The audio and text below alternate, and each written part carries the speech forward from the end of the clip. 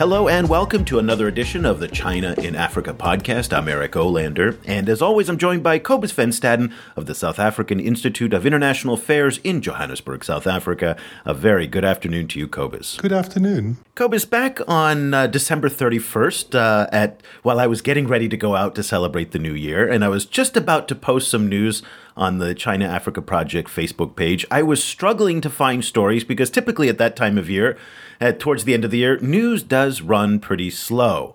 Though, at 7:30 p.m., a story from the Japanese newspaper Yomiuri Shimbun, which is one of the largest newspapers in Japan. I mean, think of it as the New York Times or the Washington Post. Is that correct? Is that a fair assessment of the Yomiuri Shimbun? The main New York Times kind of analog would be Asahi Shimbun, but Yomiuri Shimbun is one of the biggest ones. Is one of the biggest ones. So this was not a small little paper that this article passed on. And lo and behold, Chinese cooperation eyed on African projects, referring, of course, to Japanese projects. And that was something of a huge surprise. And it didn't strike me that it was a coincidence that this story broke at 7:38 p.m. on December 31st. And in part, I think it's really important to provide some context for those who are not familiar with Japan-China relations. These two, to say the least, are not on good terms, and tensions all the way back to World War II and beyond still roil relations today. So the idea that Africa now is becoming a potential point of collaboration between Japan and China was very interesting. Now, the Japanese were saying in this article, and it just seems like it was a trial balloon that the policymakers were floating, that maybe Japan and China can collaborate together on Japanese projects in Africa in exchange for China's assistance on North Korea, where, of course, as everybody knows, North Korea is firing up all sorts of missiles and threatening its neighbors potentially, particularly Japan. And so here we thought we got this indication of the politics and the geopolitics that are playing out in Asia, but also all the way over in Africa.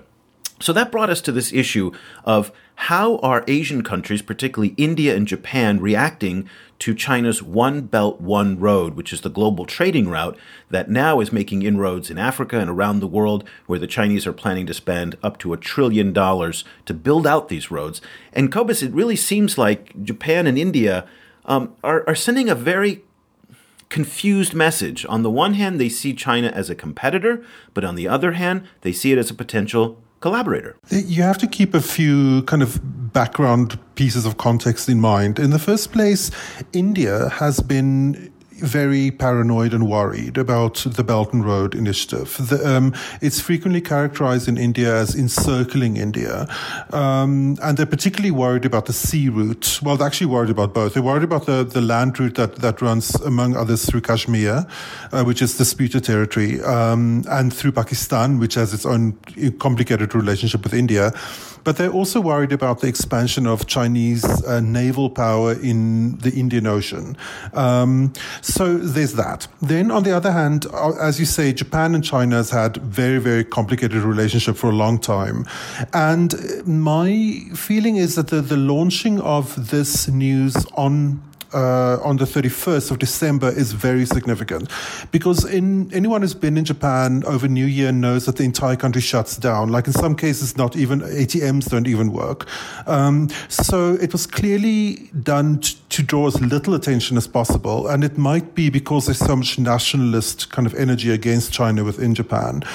So earlier in 2017, Shinzo Abe, Japan's prime minister, visited India, and that was the occasion for the announcement of this big collaboration between Japan and India, in African development. And the logic underlying all of that is that it is designed to contain Chinese kind of expansion in some kind of way.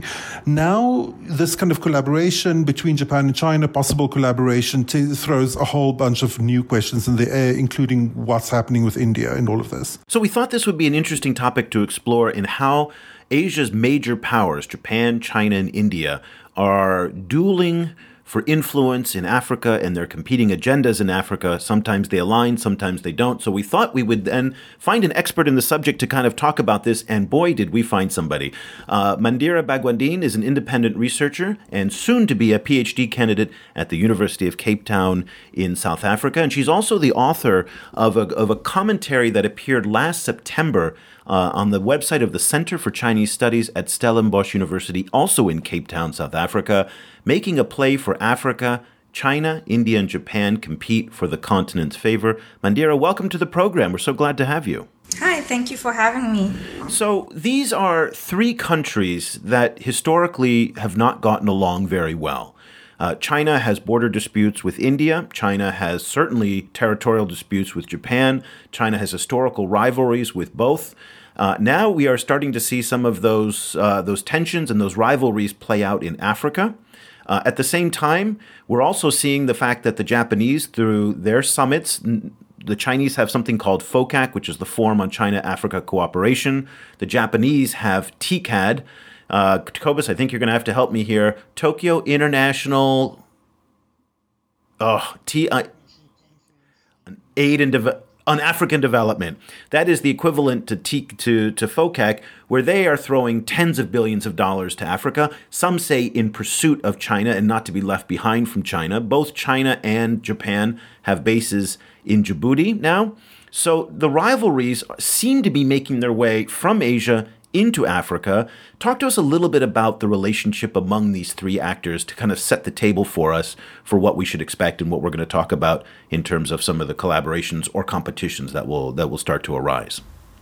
So you definitely right in saying, the recent reports about China-Japan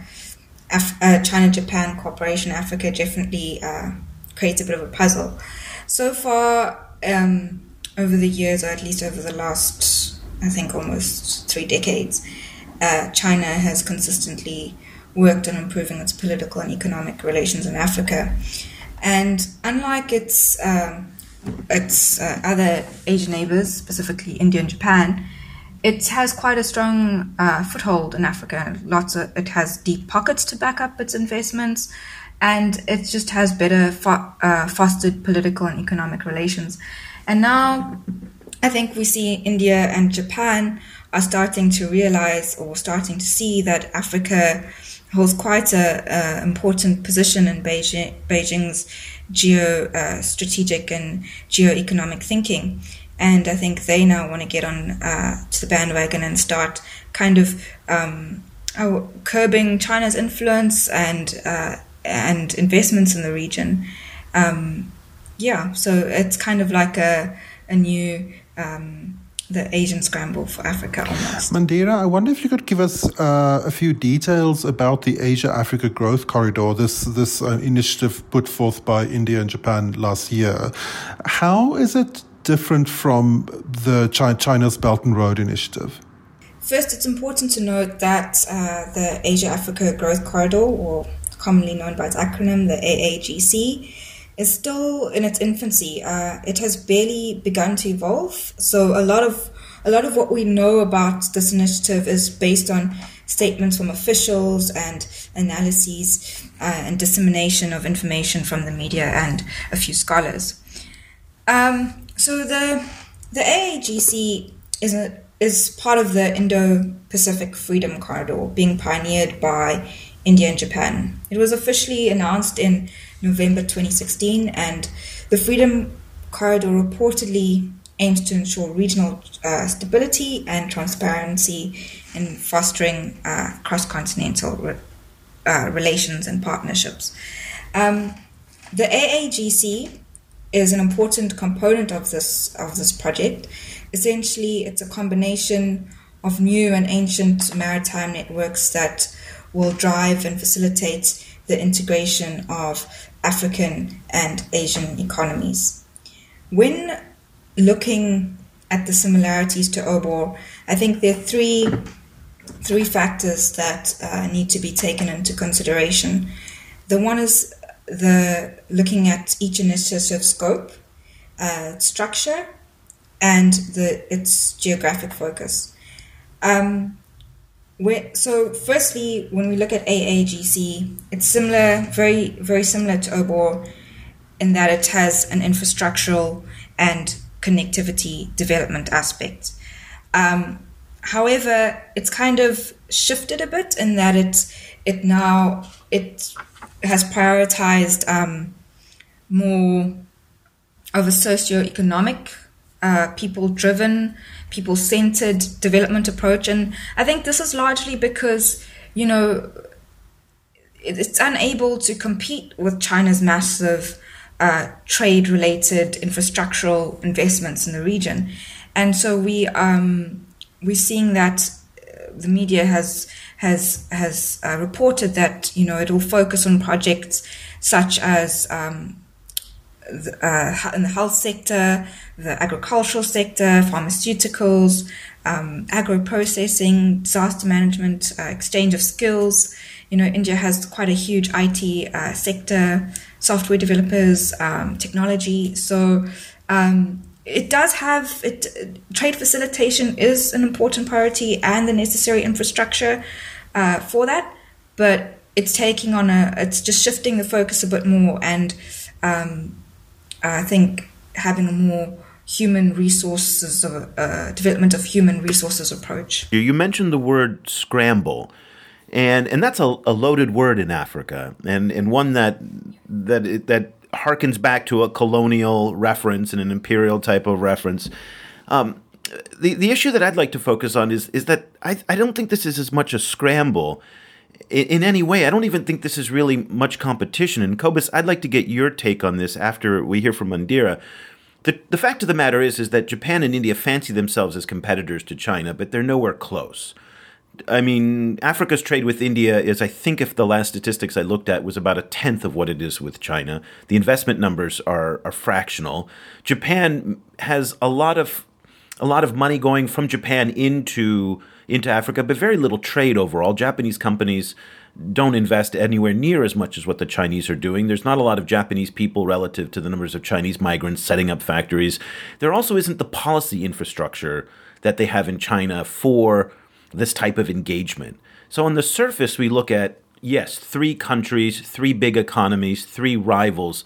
But the reality is that they're very, very far behind China.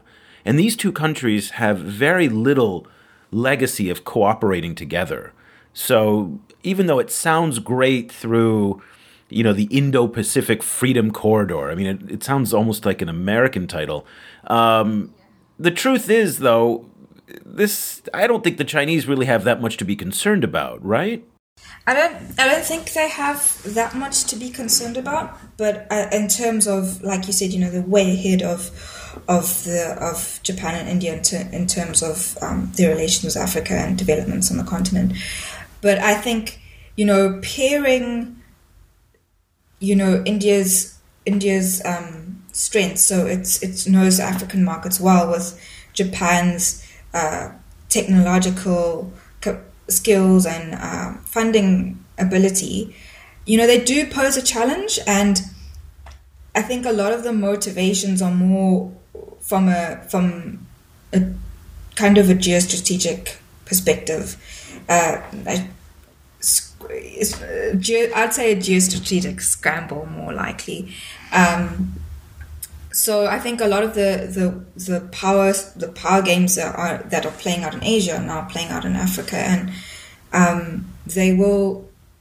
it's not going to be a full on, I think they will contain their competitiveness and have a very tactical approach with the AAGC. From the onset, and how it's been portrayed is that a lot of the Indian media, I haven't covered Japan so much, but a lot of the Indian media have, viewed it.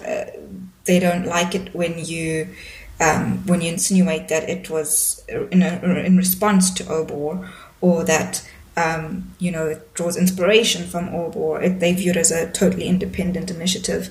So I think Africa is now kind of not going to be as a platform or proxy platform for Asian competition. I have a few things. The first place, I think it is one shouldn't underestimate the amount of involvement coming from, especially from Japan in Africa at the moment.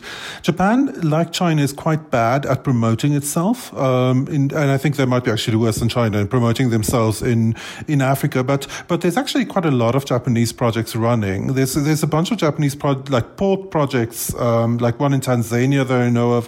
One there's this port related projects in South Africa. They do quite a lot of infrastructure stuff in Africa, but they tend to. It's always quite kind of low and, how can I say, like not promoted, kept quite quiet. And of course, India has a long relationship with Africa, particularly a kind of a cultural relationship with Africa. They have both historically pushed this idea that they are very good at people exchange with Africa, better than China. Like that is rhetoric that has come for a long time, for over years and years in Japan's relationship with Africa. Also, one has to remember that for a long time, Japan was Africa's biggest aid donor. Right through the 80s, deep into the 90s, Japan was a major aid donor to Africa, and they still are. I mean, they announced $30 billion of financing at the last TICAD conference. So, there is some engagement there, but it's not on the scale of Chinese engagement. At the same time, I'm very interested in what Africa's position is in all of this because, generally Africa, I think, is anyone who wants to give Africa money, Africa is on board for that. But I think it becomes a more kind of a complicated issue when you're dealing with countries that have such complicated relationships between themselves. Mandira, I was wondering what you think about the African perspective of all of this. Is it possible for Africa to balance all of these powers? I think it is possible for Africa to do so, and as you said, African states kind of welcome investment and money. It's what they need for their economies to grow. And I think what the main challenge for Africa is, how it will best engage with the Belt and Road and the AAGC. I would like to see African states, really kind of exploiting this rivalry and this competition to look at, investments that will improve their competitiveness on the competitiveness of their markets on the global stage, and as well as address, the infrastructural gap and infrastructural deficits. So I think it's more Africa now needs to start kind of engaging from a position of leverage rather than weakness. And I guess just to kind of follow up on that, I guess then the issue becomes whether the concept of rivalry between them, this kind of couching of these exchanges as rivalry between India and Japan on the one side and China on the other, whether that is useful for Africa. Because now that the Japanese are floating particular kind of projects for collaboration, the collaboration might be the more useful, kind of frame to see it through, because, the combined kind of money and technological kind of prowess of Japan and China could really kickstart some of these projects. Some of them are extremely ambitious. There's 4 that's been announced. One is more than 3,000 kilometer long road that links several West Asian countries. So it's very big projects. And if they come off. Excuse me, Cobus, did you say West Asian or West African? West Africa. Got it. Okay. Yeah, like running from Nigeria through Ghana, through several countries in West Africa. So, just to finish that thought, I think there is the potential for Africa to gain a lot more from having these countries cooperate rather than being in some form of like trumped up rivalry kind of situation. I definitely, the cooperation aspect would definitely be very beneficial, but I'm reasoning from a point of like, if, cooperation's hindered by, I don't know, strategic reasons or,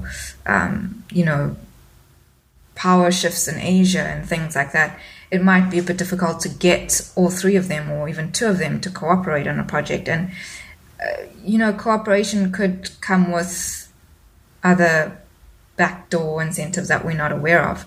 Like we have, if you remember the Japan got involved in the Mombasa port in Kenya, and one of the reasons behind its agreement with Kenya for assistance in developing the port was to limit China from putting the port under its influence. So collaboration, I don't think it'll be pure like goodwill. There would be other strategic motivations behind it, I think. Final question today. Africans oftentimes see themselves as the victims of outside powers and the great powers in particular.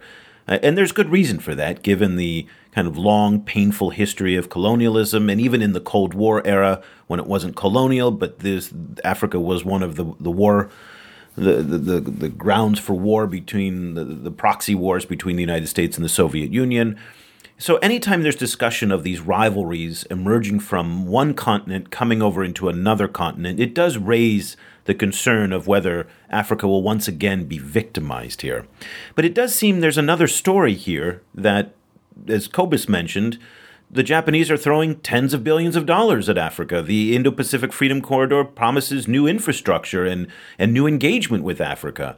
So I guess I'd like to get your assessment as to whether or not you think that this tripartite rivalry among China, Japan, and India will benefit certain parts of Africa, or should people be concerned that once again great power rivalries are starting to play out and that may actually adversely affect the continent? Yes, I don't think we're going to see, the kind of adverse effects that were experienced with Cold War rivalries playing out in Africa. I think Africa has come along quite a long way since then, and I think it's taken actually quite a bit of responsibility for its own development. And I would say that they will kind of assess, African states will look at what's being put on the table and assess, which is the better option, or can we kind of play these two against each other to get the best option, or in terms of projects and investments. So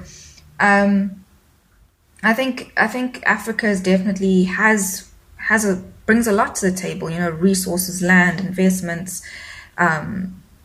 We have things like special economic zones being developed by China, industrial parks. So they bring a lot to the table, and I think African states know that they bring a lot to the table. So I don't think we're going to see this Asian rivalry result in African states becoming victims of it.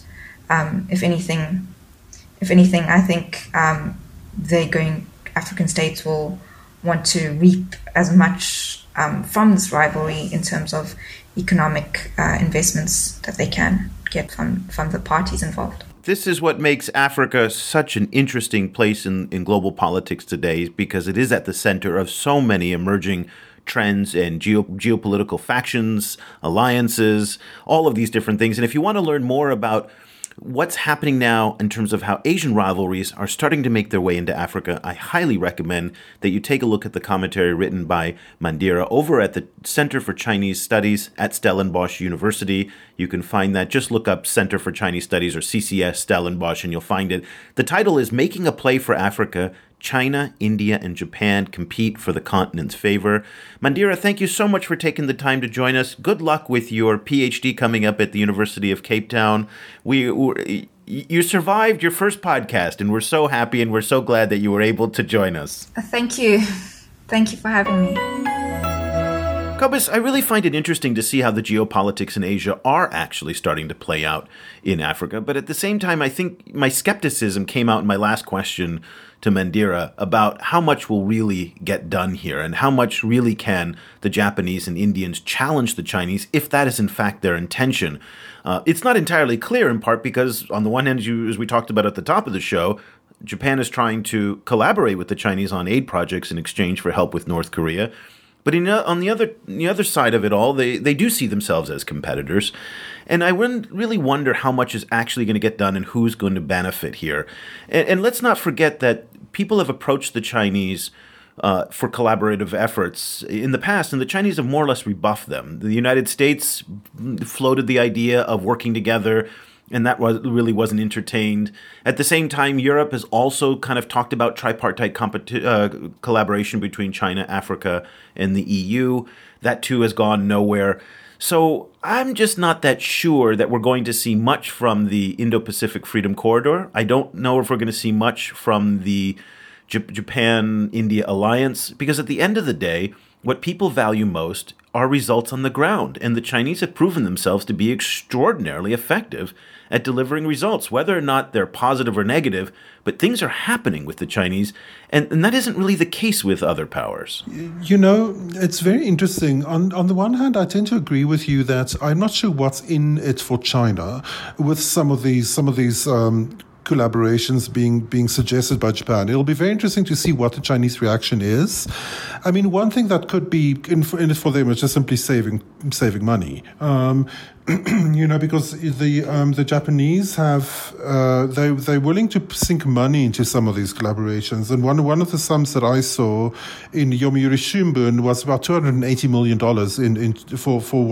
for these four projects that are being suggested for collaboration. Some of these projects are also Japanese projects, actually, where they are willing to pull in Chinese companies, which is really unprecedented. Like Japanese aid in Africa has always been tied aid. It's always been the same way as the Chinese. It's always been Japanese companies will do the work no matter what. So if they're willing to actually open that up to include Chinese participation, and particularly on projects that are already linked or already kind of known as Belt and Road related projects, that's a big climb down for the Japanese. It's a very big shift for them to make.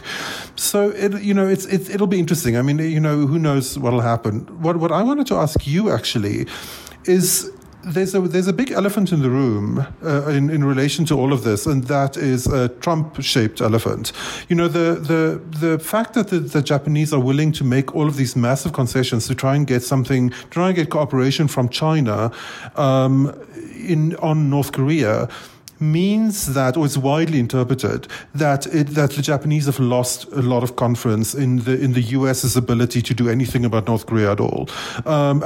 So do you think this might be a staging ground for potential actual collaboration between the neighbors of North Korea to deal with their problem? No.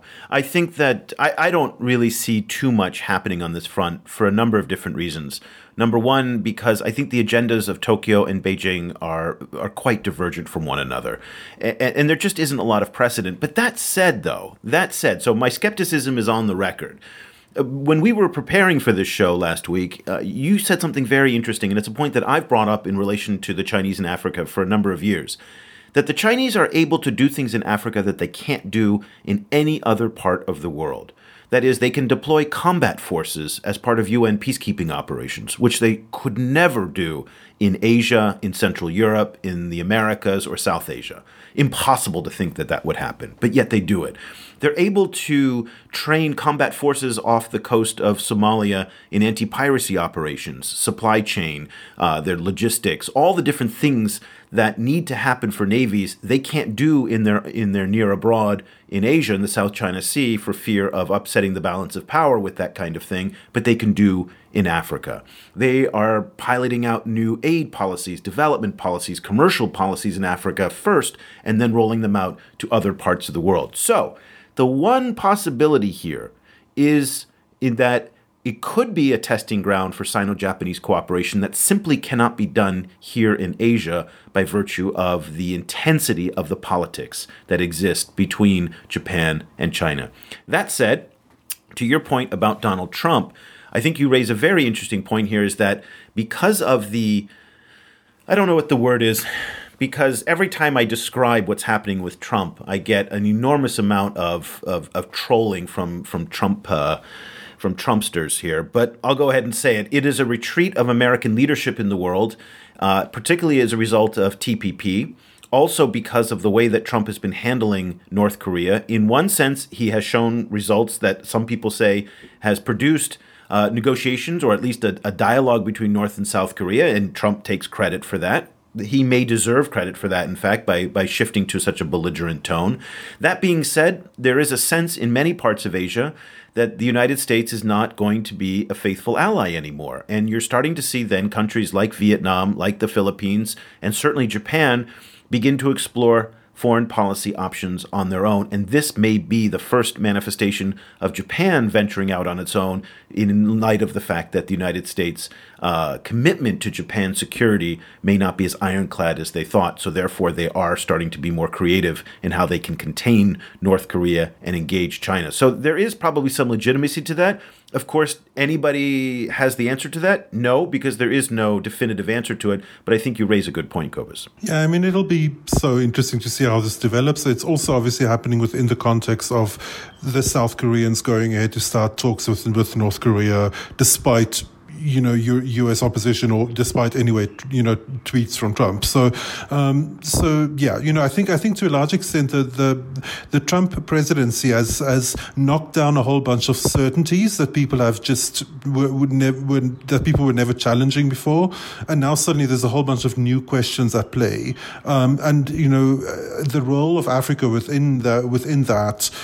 Especially because Africa is the last real emerging market left in the world,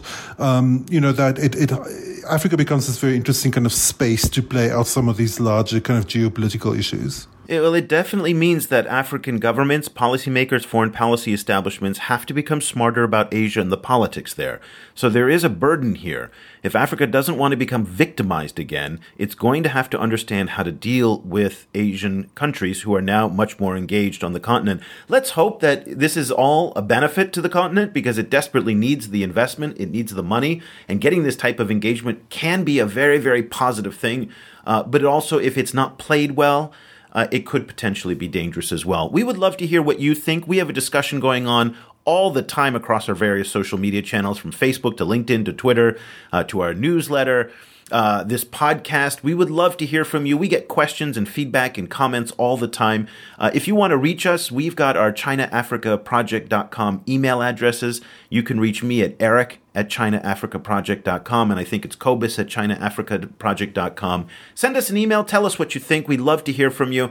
And of course, if you would like to receive a weekly newsletter on the top China Africa stories, Cobus and I put that together every weekend. It goes out on Monday. And it's really, if you don't want the full flood of China Africa news that we put on Facebook and Twitter, it's probably a great way to kind of dip your toe into the water. 4 or 5 stories with our podcast and 1 academic article every week to go in depth. So we think that would be, if you want to sign up for that, just head over to our Facebook page or our website at ChinaAfricaProject.com. Cobus and I will be back again next week with another edition of the China in Africa podcast. Thank you so much for listening. The discussion continues online. Head over to facebook.com/China Africa Project to share your thoughts on today's show, or follow China Africa News that's updated every 4 hours, 24 hours a day, 7 days a week. The guys are also on Twitter, where you can find Cobus at Stadenesque or Eric at EOlander. That's EOLANDER. Subscribe to the China Africa podcast on iTunes, or download the mobile apps for iOS, Android, or Windows Phone. Just head over to your favorite store and search for China Africa.